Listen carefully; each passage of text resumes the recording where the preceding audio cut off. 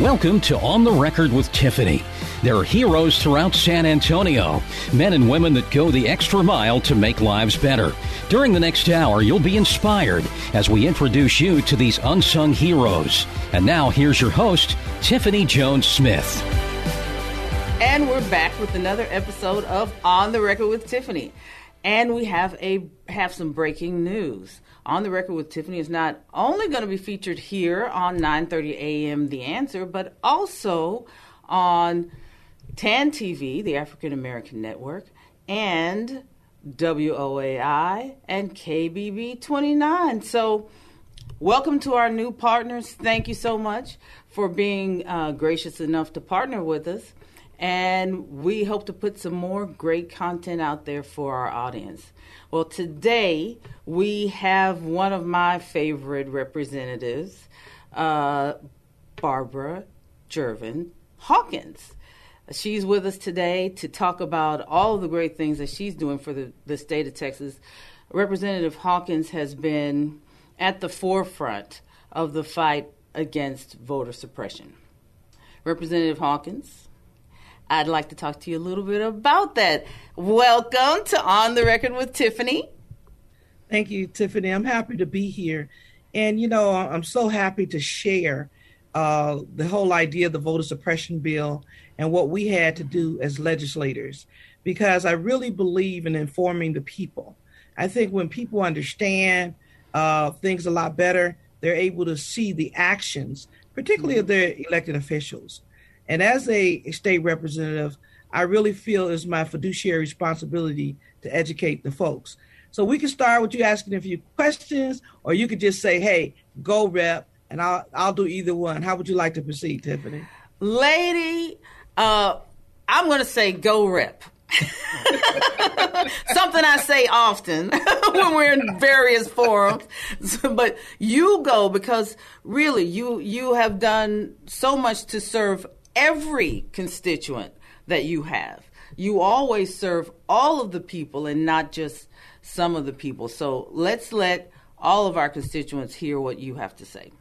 Well, first of all, I want to say that it's important that everyone understand, as a state rep, even though I represent District 120 specifically, which is the east and northeast side of San Antonio, I'm a state rep in the state house. So I'm one of 150 that represents the entire state of Texas. So we have to work together to make sure that we do what's in the best interest of Texans. So this session, which is the 87th legislative session, has been very difficult, very difficult. It's been difficult because there's been issues set before us that truly, indeed has a negative impact on people overall, not just people of color, but everyone. And as Tiffany said, I represent everyone. I love all the people that I serve and represent, my constituency base. And sometimes, Tiffany, as you know, as an African American, people typecast you as only looking out for your own. No doubt I love my people and I'm going to look out for them. But I love all the people that I serve. And I feel it's my responsibility to properly represent. So in the State House, Senate Bill 1, which started off as House Bill 3, which is the voter suppression bill, that focuses on 4 key factors I like to highlight that have an adverse effect on our community. Number 1, it puts more restrictions on mail-in ballots. We know that our senior citizens do mail-in ballots a lot. It's their right to do mail-in ballots, people that are seniors, 65 and older, or disabled. So what this bill proposes to do is say, let's say that you registered to vote 15, 20 years ago, and you use your driver's license. Now you're 80, 82, you're not driving, you don't have a license, and you want to vote and you send in a mail-in ballot, but you use your social security number because, number one, you forgot what you did 20 years ago and you no longer have a license, all right? So that ballot has to be put aside and can be thrown out because now you've shown 2 different forms of ID. So one of the pieces that I asked for was an amendment to at least allow people an opportunity to cure that ballot, any mistake on that ballot.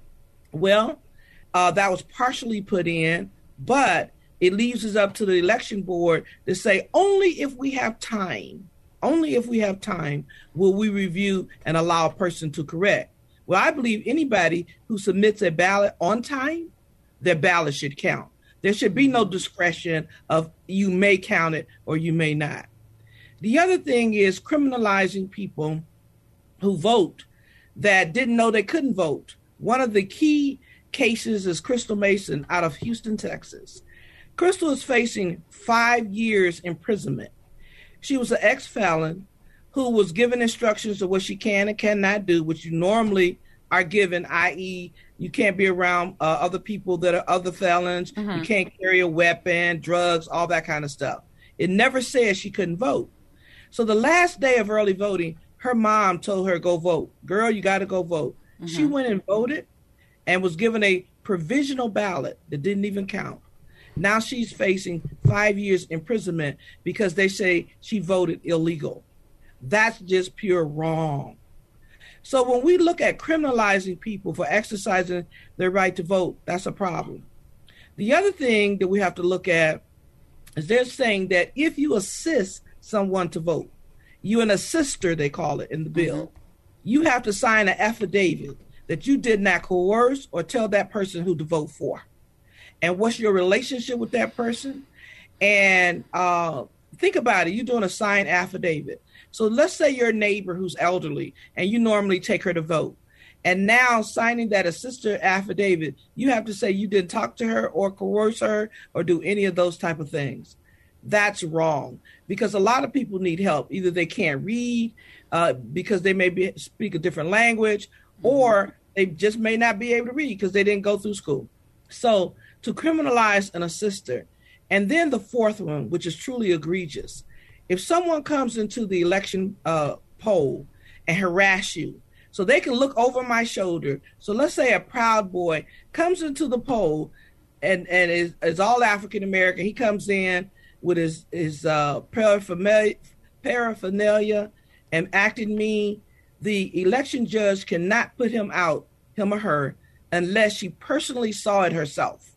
So everybody else in the polling place could have seen this person harassing voters, but the election judge can't put them out unless they see it themselves. Once they see it, they have to give a warning, and then secondly, they can call the police. Well, it's all about voter intimidation. If someone's looking over your shoulder, if someone's harassing you about your vote, that's wrong. If someone's stopping you from putting forth that piece of ID that you have, even though you can prove it's you, and you don't have an opportunity to cure, that's a problem. A lot of this was focused around Houston. You know, Houston had a massive turnout because of the mail-in ballots and the drop boxes. They did that because of the pandemic. Study shows that who used those drop boxes was 60% women because guess what? They had kids in the back seat. So that means they didn't have to get out their car. So we're accommodating people, encouraging people to vote. With the voter suppression bill, it's trying to discourage people, criminalizing them, making it harder, saying if you make a mistake, you can go to jail. That scares people away. But I'll tell you, Tiffany, what I'm hopeful of, we use this as a reason to show up and show out. Exactly. So that if we're able to take the House, potentially the Senate next session, we can turn all this around. So my plea is people, again, not just Black and brown people, but all people who know that voting is our right, our constitutional and God-given right to vote, should know this. It should not be suppressed. And so when we have people in office, for them, it's all about power, maintaining power. They've even put in a provision that they can overturn elections. Think about that. So one of our most sacred and precious society opportunities is now hampered with people who say they want to stay in power. Instead of winning the minds and hearts of the people and bringing in constituents, they want to make it harder and have less people vote so they can stay in power. And that's a problem. So when we broke quorum, we had to sit there and hear this. They have the numbers. They have the majority numbers. So our bodies was just being used to make quorum, to get this bad piece of legislation enacted in the great state of Texas and across the country, those states who have that belief that we had a fraudulent election. which we all know wasn't, because no one has presented evidence. Even Rudy Giuliani, he talked about it's coming. Well, guess what? It's going on 2 years. If there was evidence of massive fraud, somebody would have been able to show it by now, and they haven't. So that's a problem. So when we left the floor of the House, we said we have no other tool in our toolbox, and that was to break quorum so that they could not vote. It was 56 of us, 56 soldiers who walked out of that building saying, this isn't right. You're not hearing our input. You're not hearing what will hurt our people or our constituents. So we're leaving. We stayed away 30 days. The first was to end the session. The bill died. We left on May 31st. Then we went through the first special, and killed that. Now we're in the second session, a special session. So you can see how important this is. If the governor said, I will call you back until what I want is done, that tells you how horrible this can be. That one man can have that much power. We even went to the Supreme Court, which 5 of the 6 members were appointed by the governor. And so they were able to, in one day, turn around an injunction. And we know the Supreme Court doesn't work that fast. One day, the Supreme Court, when they put out a warrant for our arrest, and we went to the Supreme Court to say this is not constitutional, it's not right. And one day they turned it around, the temporary restraining order. Under what grounds were they putting out a warrant for your arrest? So there is a rule and a procedure on the that's in the rule book that's called, we're going to put a call on the House. Mm-hmm. So what it does, the call on the House mandates legislators to be there to make quorum. And so only the Speaker of the House can call that. So when he did a call on the House, and he did that based on pressure from his membership, that then allowed them to put out what we call something that's equal to a civil warrant. Now, can they cart us off to jail? No. What they do is they come, it was really mainly undercover agents and stuff, come to your house, come to your job, and they came out. And guess what? Some families were intimidated by all of this.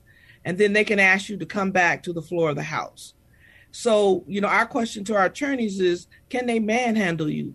Can you, handcuff you?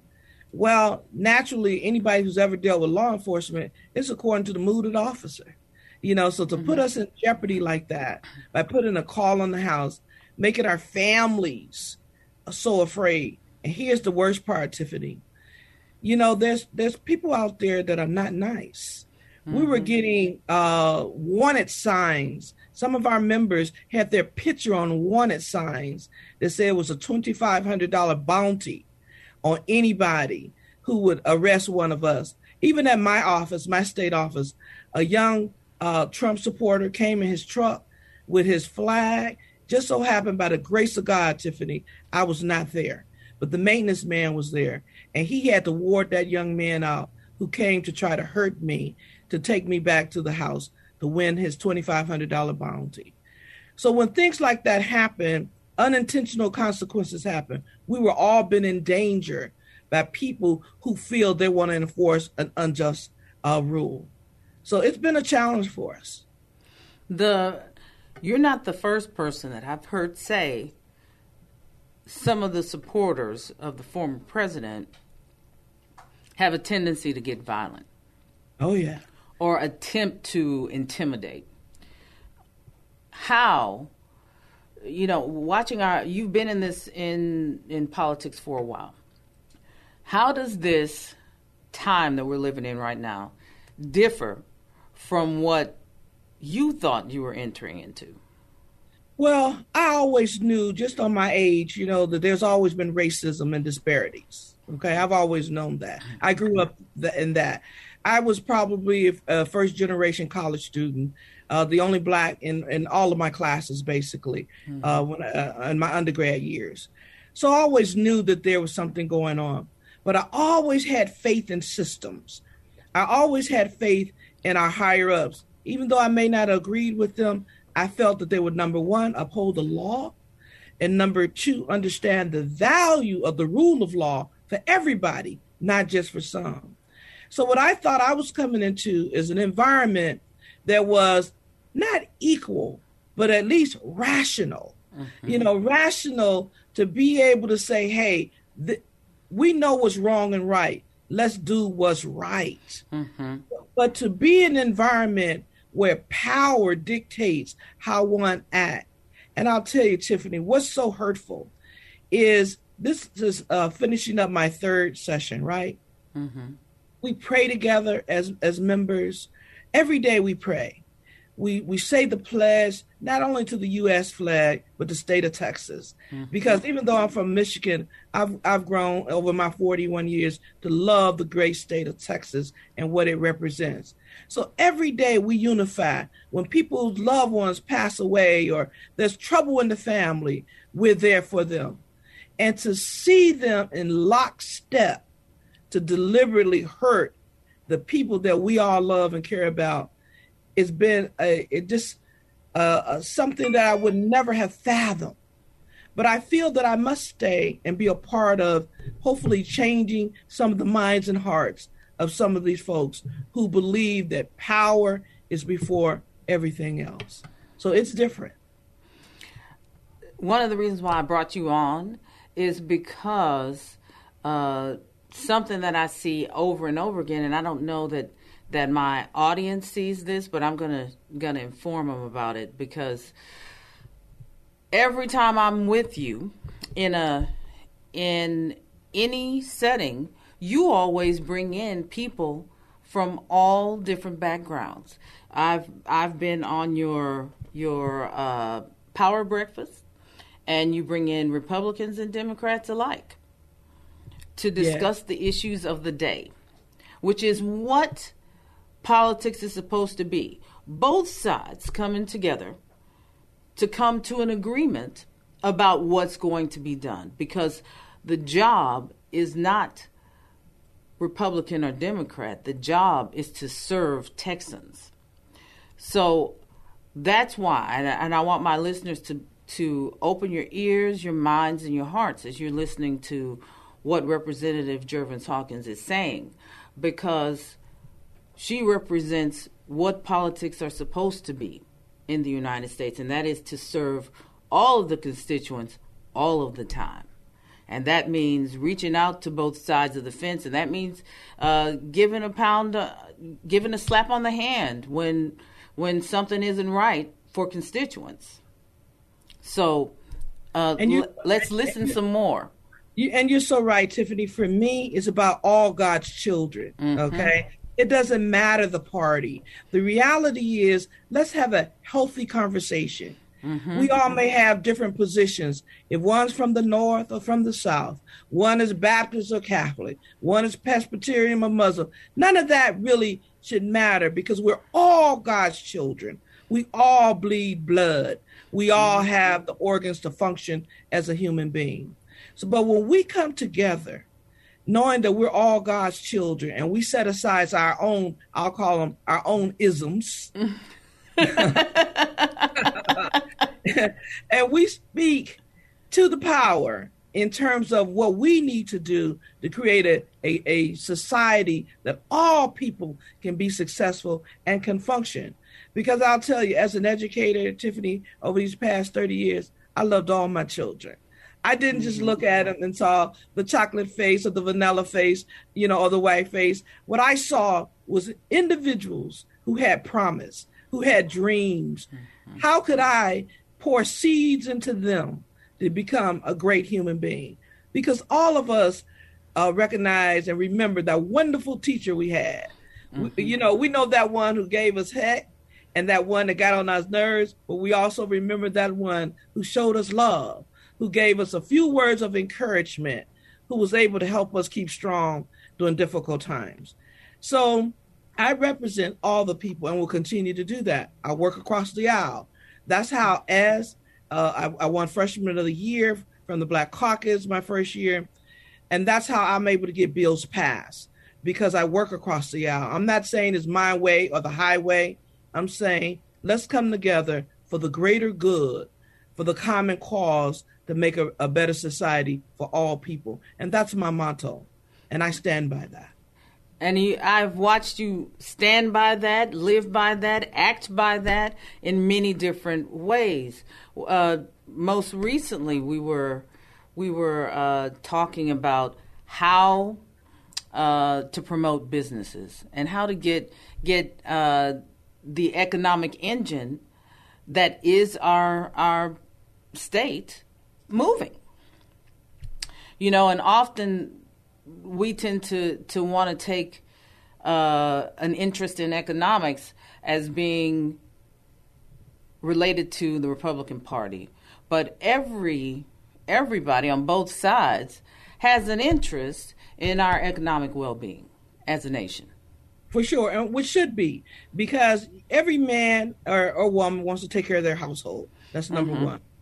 All of us have vision and dreams, whether we're successful or not, be it the great restaurant, the great nightclub, or just a finance business. We all have those dreams that can be realized. So for me, let's create the on-ramp, the opportunity, the connectivity for anybody who wants to try something, that we're able to open those doors and give them that chance. And what I've realized too, Tiffany, particularly, I call it a pilgrimage to DC, where we went to during the quorum break.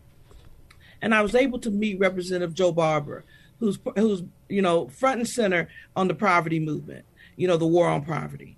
And what I realized, and even his message has been all races, because poverty is not just for people of color. There's a whole lot of other folks that are in poverty too. Look at our homeless population, how it's growing. And that's one of those other pieces of legislation, Tiffany, that hurt us, criminalizing homelessness. So now if an officer walks up on a homeless encampment, he don't even have discretion. He must give that homeless person a $500 fine. Well, if I'm homeless, how am I going to pay the fine? So now you're mounting up so many fines on me, pretty soon it becomes a misdemeanor. And so instead of dealing with the homeless issue, we're criminalizing homeless people. If they stood before the judge and the judge said, what's your crime? Being homeless. And to me, that is so, so wrong. And we need to address the homeless problem also. There seems to be a running theme here. Oh, if we don't like this, let's just criminalize it. Everything cannot be criminalized. Well, Tiffany, one of the reasons, and again, this is where power and underlining things happen. Think about Texas as one of the states that have private prisons, the greatest number of private prisons. It's become an economic generator off the backs of people. So you ride through a lot of these little small towns. It is the main employer. You've got the 24-hour guards, you got the food service, you got the maintenance, you got on and on and on. So when it comes to money and power, it can corrupt some people. So if now they're saying, hey, we're trying to stop people from going to jail, they found a new population, which is the homeless, which we all know many of them. And I don't like painting homeless in a broad brush, because there's different reasons why people are homeless. Right. You've got people down on their luck. You got people who were kids that were abandoned. You've got mental illness. You got veterans. I'm a big believer that we've got to dissect this big challenge we have as a society. And if we have to bring mobile units to those homeless encampments to try to connect people to services and opportunity, we need to do that. We can create a mobile unit to go around and do entertainment. We can create a mobile unit, technology lab. We need to create mobile units for homelessness where they can go and build trust within that population, that they now can coordinate and hopefully get these people some services. Well, I think that warrants a conversation between you and the wonderful Tommy Calvert. Commissioner Calvert has come up with some innovative ideas on dealing with the homeless population. One of them being a village of little tiny homes that they give to the homeless to begin with, and then bring services in to help them. I mean, there are so many innovative things that can be done for each of the things that you've mentioned that we should do, and that have nothing to do with criminalizing the populations that need to be served. That's correct. And we can get away from that. I mean, think about even mask. When we think about mask and our governor trying to mandate that, conversation, okay?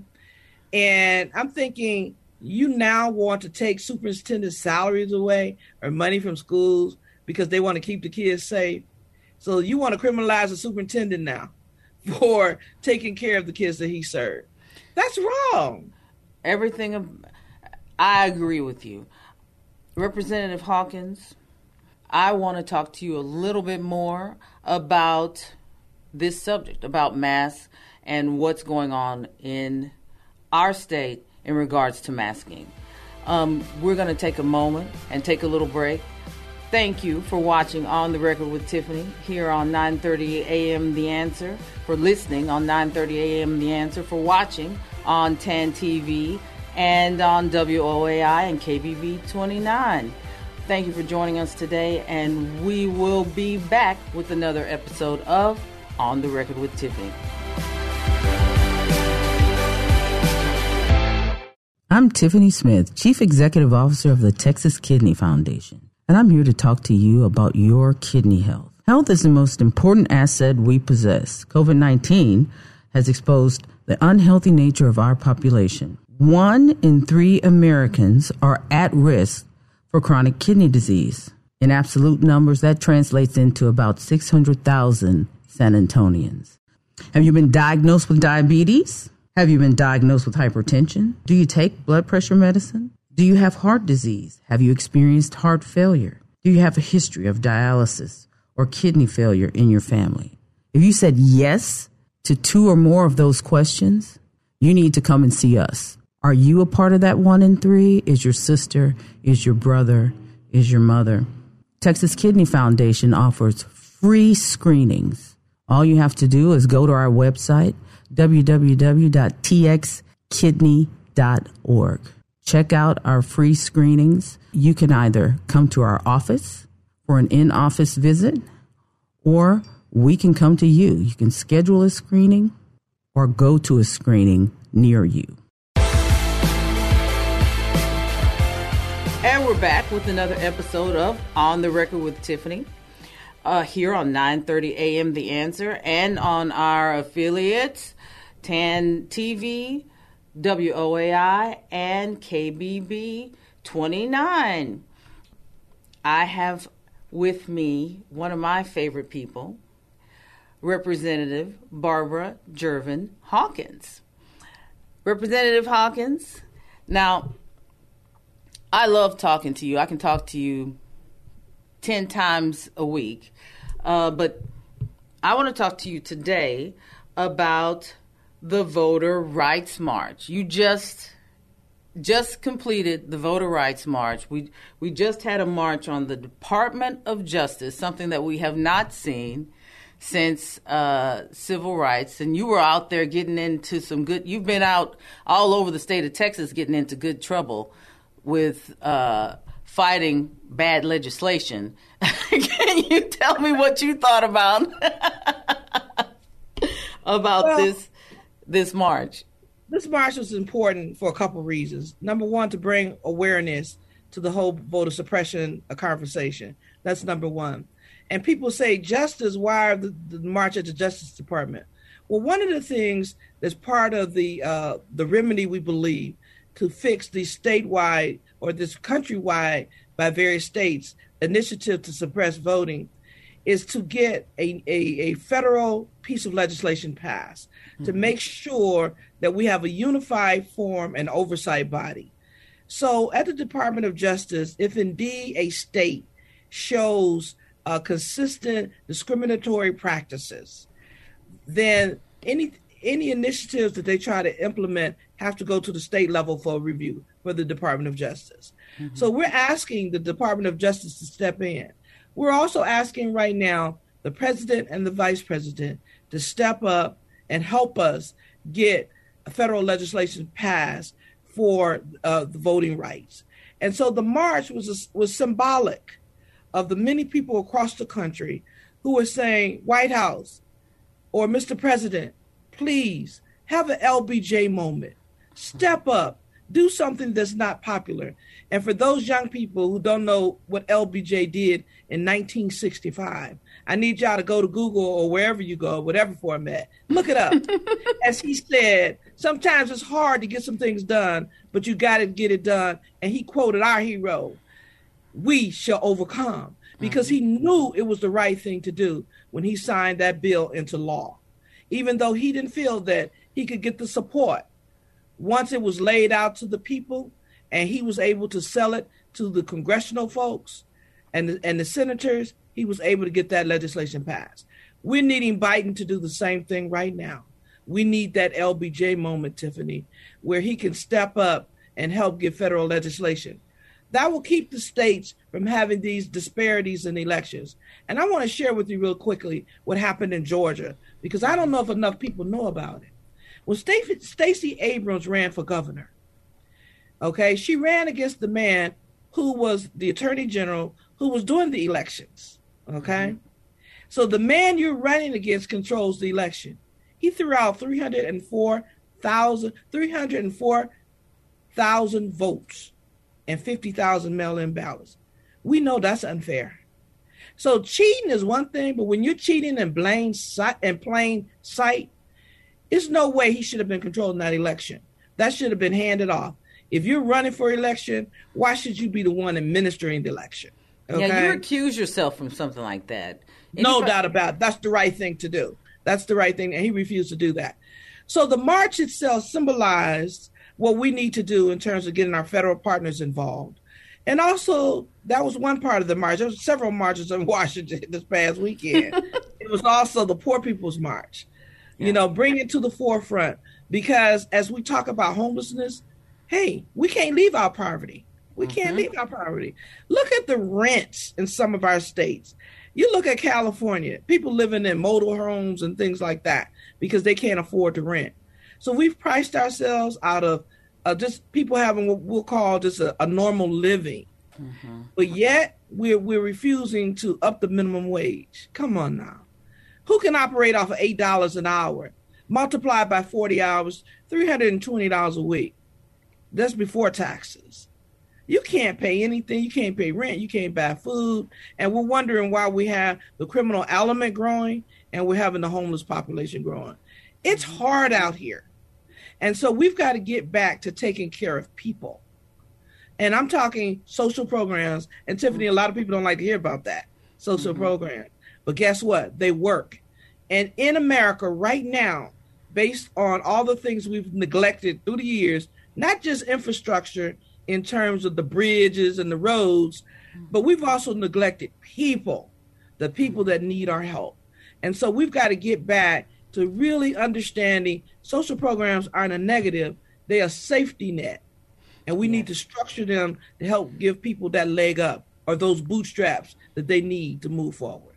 And those social programs were made specifically to be safety nets.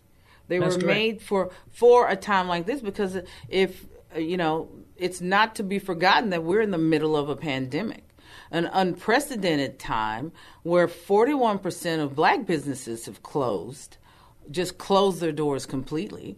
We've lost business across the United States. So economically, we've been devastated. And when 41% of any population closes business, then that means jobs are lost. So what are those families that were dependent upon those jobs to do? That is why we have a safety net. No doubt. And you know what, Tiffany, what's interesting, and particularly to your listeners, and I'm glad you have such a diverse audience, is this. Think about this. You know, we cry about the mom who may have defrauded the government $158 for food stamps. But yet we have folks at the top who are getting people involved in investment scams, stealing millions, okay? When car companies get in trouble, we do the bailouts. How come we aren't bailing people out?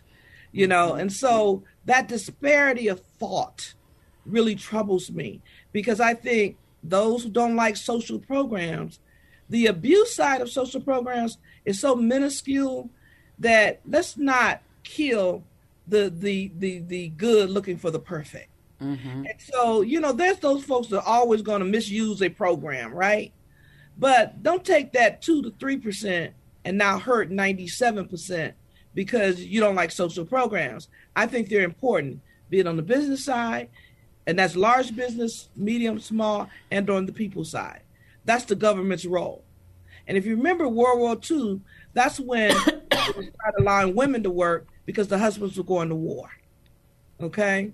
And so a lot of things transformed during that period because of the times. And as you said earlier, as a time such as this, we need to be innovative, creative, and start working together for the greater good. Representative Hawkins, we've been talking about what you are doing to unify the great state of Texas, unify all of your constituents. Can you talk a little bit more about your role in doing that with voter rights suppression? Well, again, Tiffany, voting is such a precious opportunity for all of us, and we all should be engaged and encourage people to be engaged. So for me, what I've been able to do is work with my colleagues to ensure that we can hopefully minimize bad legislation. But this session has been the worst. It's been terrifying. This 87th legislative session, my colleagues across the aisle are hell-bent on voter suppression initiatives. They're following a model that's been used across the country over these last few months. And so for me, educating my folks so that they can know what's going on, encouraging them to contact not just their local officials, but also their state and federal officials to weigh in on what's going on. We do look at emails. We do look at letters. We do look at tweets and things like that. So it's important to get the message out to your elected officials to let them know how you feel on pieces of legislation. So educating, encouraging, and also doing what I can, and the walkout was part of that, to make that statement and take the fight to that national level, that we're pleading with the Congress and the Senate to make sure that indeed, if we can't do something on the local state level, we can do something on the federal level. We talked with Joe Manchin. We talked to most of the senators. We talked to a lot of the congressional people. They're on board with it, and we're hopeful that if not before Labor Day, which is right after, there will be a vote to vote out, hopefully, either the John Lewis Voters' Right Act or the For the People. We are really hopeful that something can happen and that our quorum break nets into something good. So I've been working, Tiffany, very hard to make sure that I keep my colleagues that are like-minded, that we stay together to continue the fight. And I'm thankful to you for bringing people together and making sure that all of our rights are held intact. You've been busy because there's the gun laws, House Bill 1927, the gun laws that are up for debate now.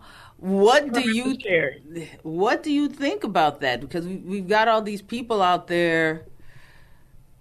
It's one of the worst situations, and again, that's why I say, Tiffany, this has been probably one of the worst sessions that most people have seen in Texas history. Mm-hmm.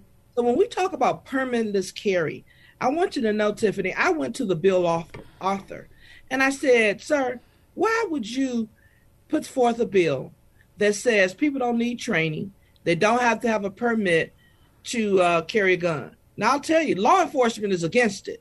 Mm-hmm. So here's a colleague on the other side of the aisle that says they love the police. Now you're putting more guns on the street without a tracking mechanism to be able to harm even more law enforcement. It's a problem. So for me, I'm like, and he had the audacity to tell me, well, it's going to help Black people. I said, how's that? He said, well, now the police just can't stop them. I said, sir, if indeed,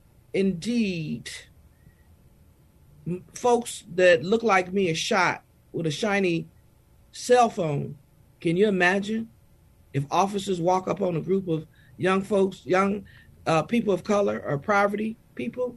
to have guns, they're going to shoot and ask questions later. Exactly. Okay, so we've put our law enforcement in harm's way. We've elevated it. We're saying that people can go get guns and don't need a permit and don't need training. To me, that's out and out wrong. There's no argument to say that that's a good thing.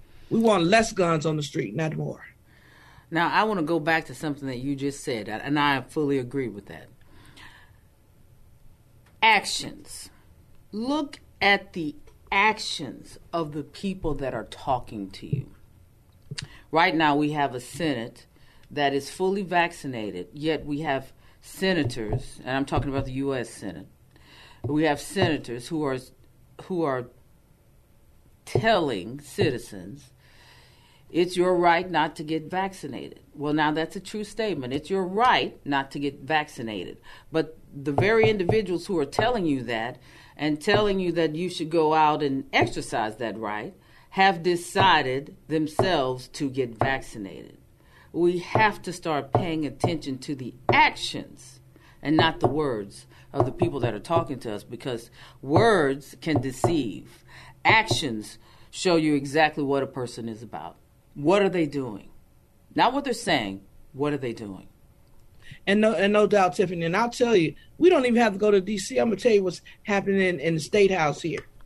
So the Senate, on the Senate side, there's 31 senators and the Lieutenant Gov. They all have to be tested, vaccinated, and guess what?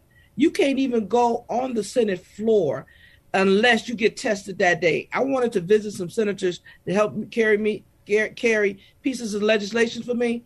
I had to go get tested and or show that I have been vaccinated, okay? They wouldn't even let me in the door. On the House side, which is just across the rotunda, masks are not required, vaccinations not required, and you don't have to show proof of anything. So the House of Representatives truly do not represent the people. If people get a chance, they need to really look at the live streaming and see all of those guys walking around there with no mask. There's been over 12 legislators who have had COVID, okay? And still, no mask, no vaccination mandate, no oversight or anything. Now, that gets me to our children. Mm-hmm. You know, for our governor to step up and step in and say schools can't do X, Y, and Z, that's wrong. If parents want to protect their children from a virus, and obviously, and I want to say this loud and clear, Tiffany, this virus is bad. Mm-hmm. I knew this back in December of 2019 when our professional leagues start shutting down. You don't shut billion-dollar businesses down unless it's something out there. Mm-hmm. So, you know, when billion-dollar businesses start shutting down, you know this is worse than what we've been told. Look at the hundreds of thousands of people that have died. Mm-hmm. So this is bad news. And so I think about growing up, we were vaccinated for polio and other things. It was mandatory. We've got to look at this vaccination as the same. It ain't just about you, but it's about grandma, it's about your mother, it's about your siblings, it's about your neighbors, and it's about the community. They've already told us the effectiveness of it is high. We've already seen the results of it. People that have been vaccinated is less likely to go to the ER. Mm-hmm. We need to make this happen. Having rights and being, I won't call it stupid, but I would call uncaring. Mm-hmm. Uncaring. Insensitive. Mm-hmm. Yes, insensitive, correct. Fighting this virus has been, experiencing a pandemic has been upending for most Americans, for everybody across the world. Everyone is experiencing, you know, unprecedented depression, illness, all related to the pandemic. To hear someone make a statement like what our Lieutenant Governor Dan Patrick made, saying that the reason that the state of Texas is experiencing the spike we're in right now in COVID vaccine, in COVID-19 infections is because of unvaccinated African Americans. What did you think when you heard that incendiary comment? Well, Tiffany, I'm an individual that's very optimistic, and I give people a little pass if they make a mistake. I believe, again, in the glass being half full. So I'm going to assume what he meant was Black people were suffering more because we have more unvaccinated people. But people need to know we have to go back into the history of how Black Americans was used as guinea pigs. Mm-hmm. And we can go back to the Tuskegee research project that dealt with syphilis and how they killed many of those Black men over years. Also, Black people are afraid of systems, and those systems have not been fair, true, or honest. So the apprehension is there. So all I can say to our Lieutenant Gov is this: he's misinformed. Mm-hmm. If he looked at the data and looked at the numbers to see who truly are being impacted, I think he would change his statement. Mm-hmm. But I think one of the things, Tiffany, we have to realize too, as Black Americans, sometimes we're used as the blame or the excuse for things going wrong. Okay? And so it's so easy to point that out rather than saying not only just Black Texans, which, think about it, we make up about 23% of the Texas population. So what's the vaccination rate of the other, 87%?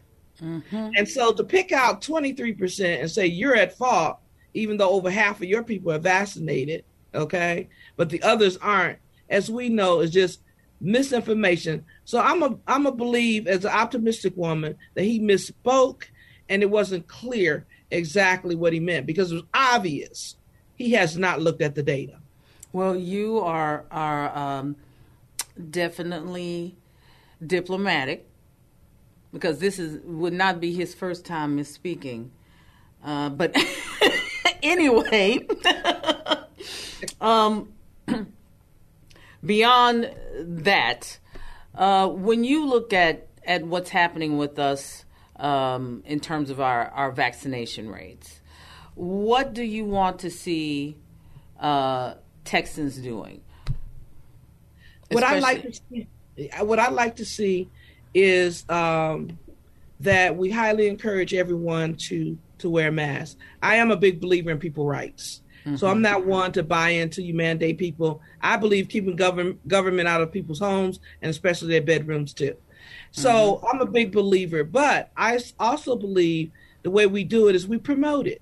We put money behind all type of advertising. McDonald's ain't number one because it got the best hamburgers. Heck, back in the day, it did the best advertising. Okay, Mark Outings has the best hamburgers, but there you go. I love the jalapeno burger over there, cheeseburger. Okay, I can't get enough of Mark's.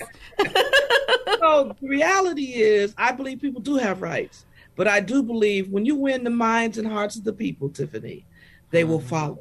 And we have to continue the educational program, the marketing program, and helping people walk through this journey. I've seen a lot of young people who are well misinformed, who are misinformed about the vaccine. They thought they putting a chip in your arm and it make you sterile for the future.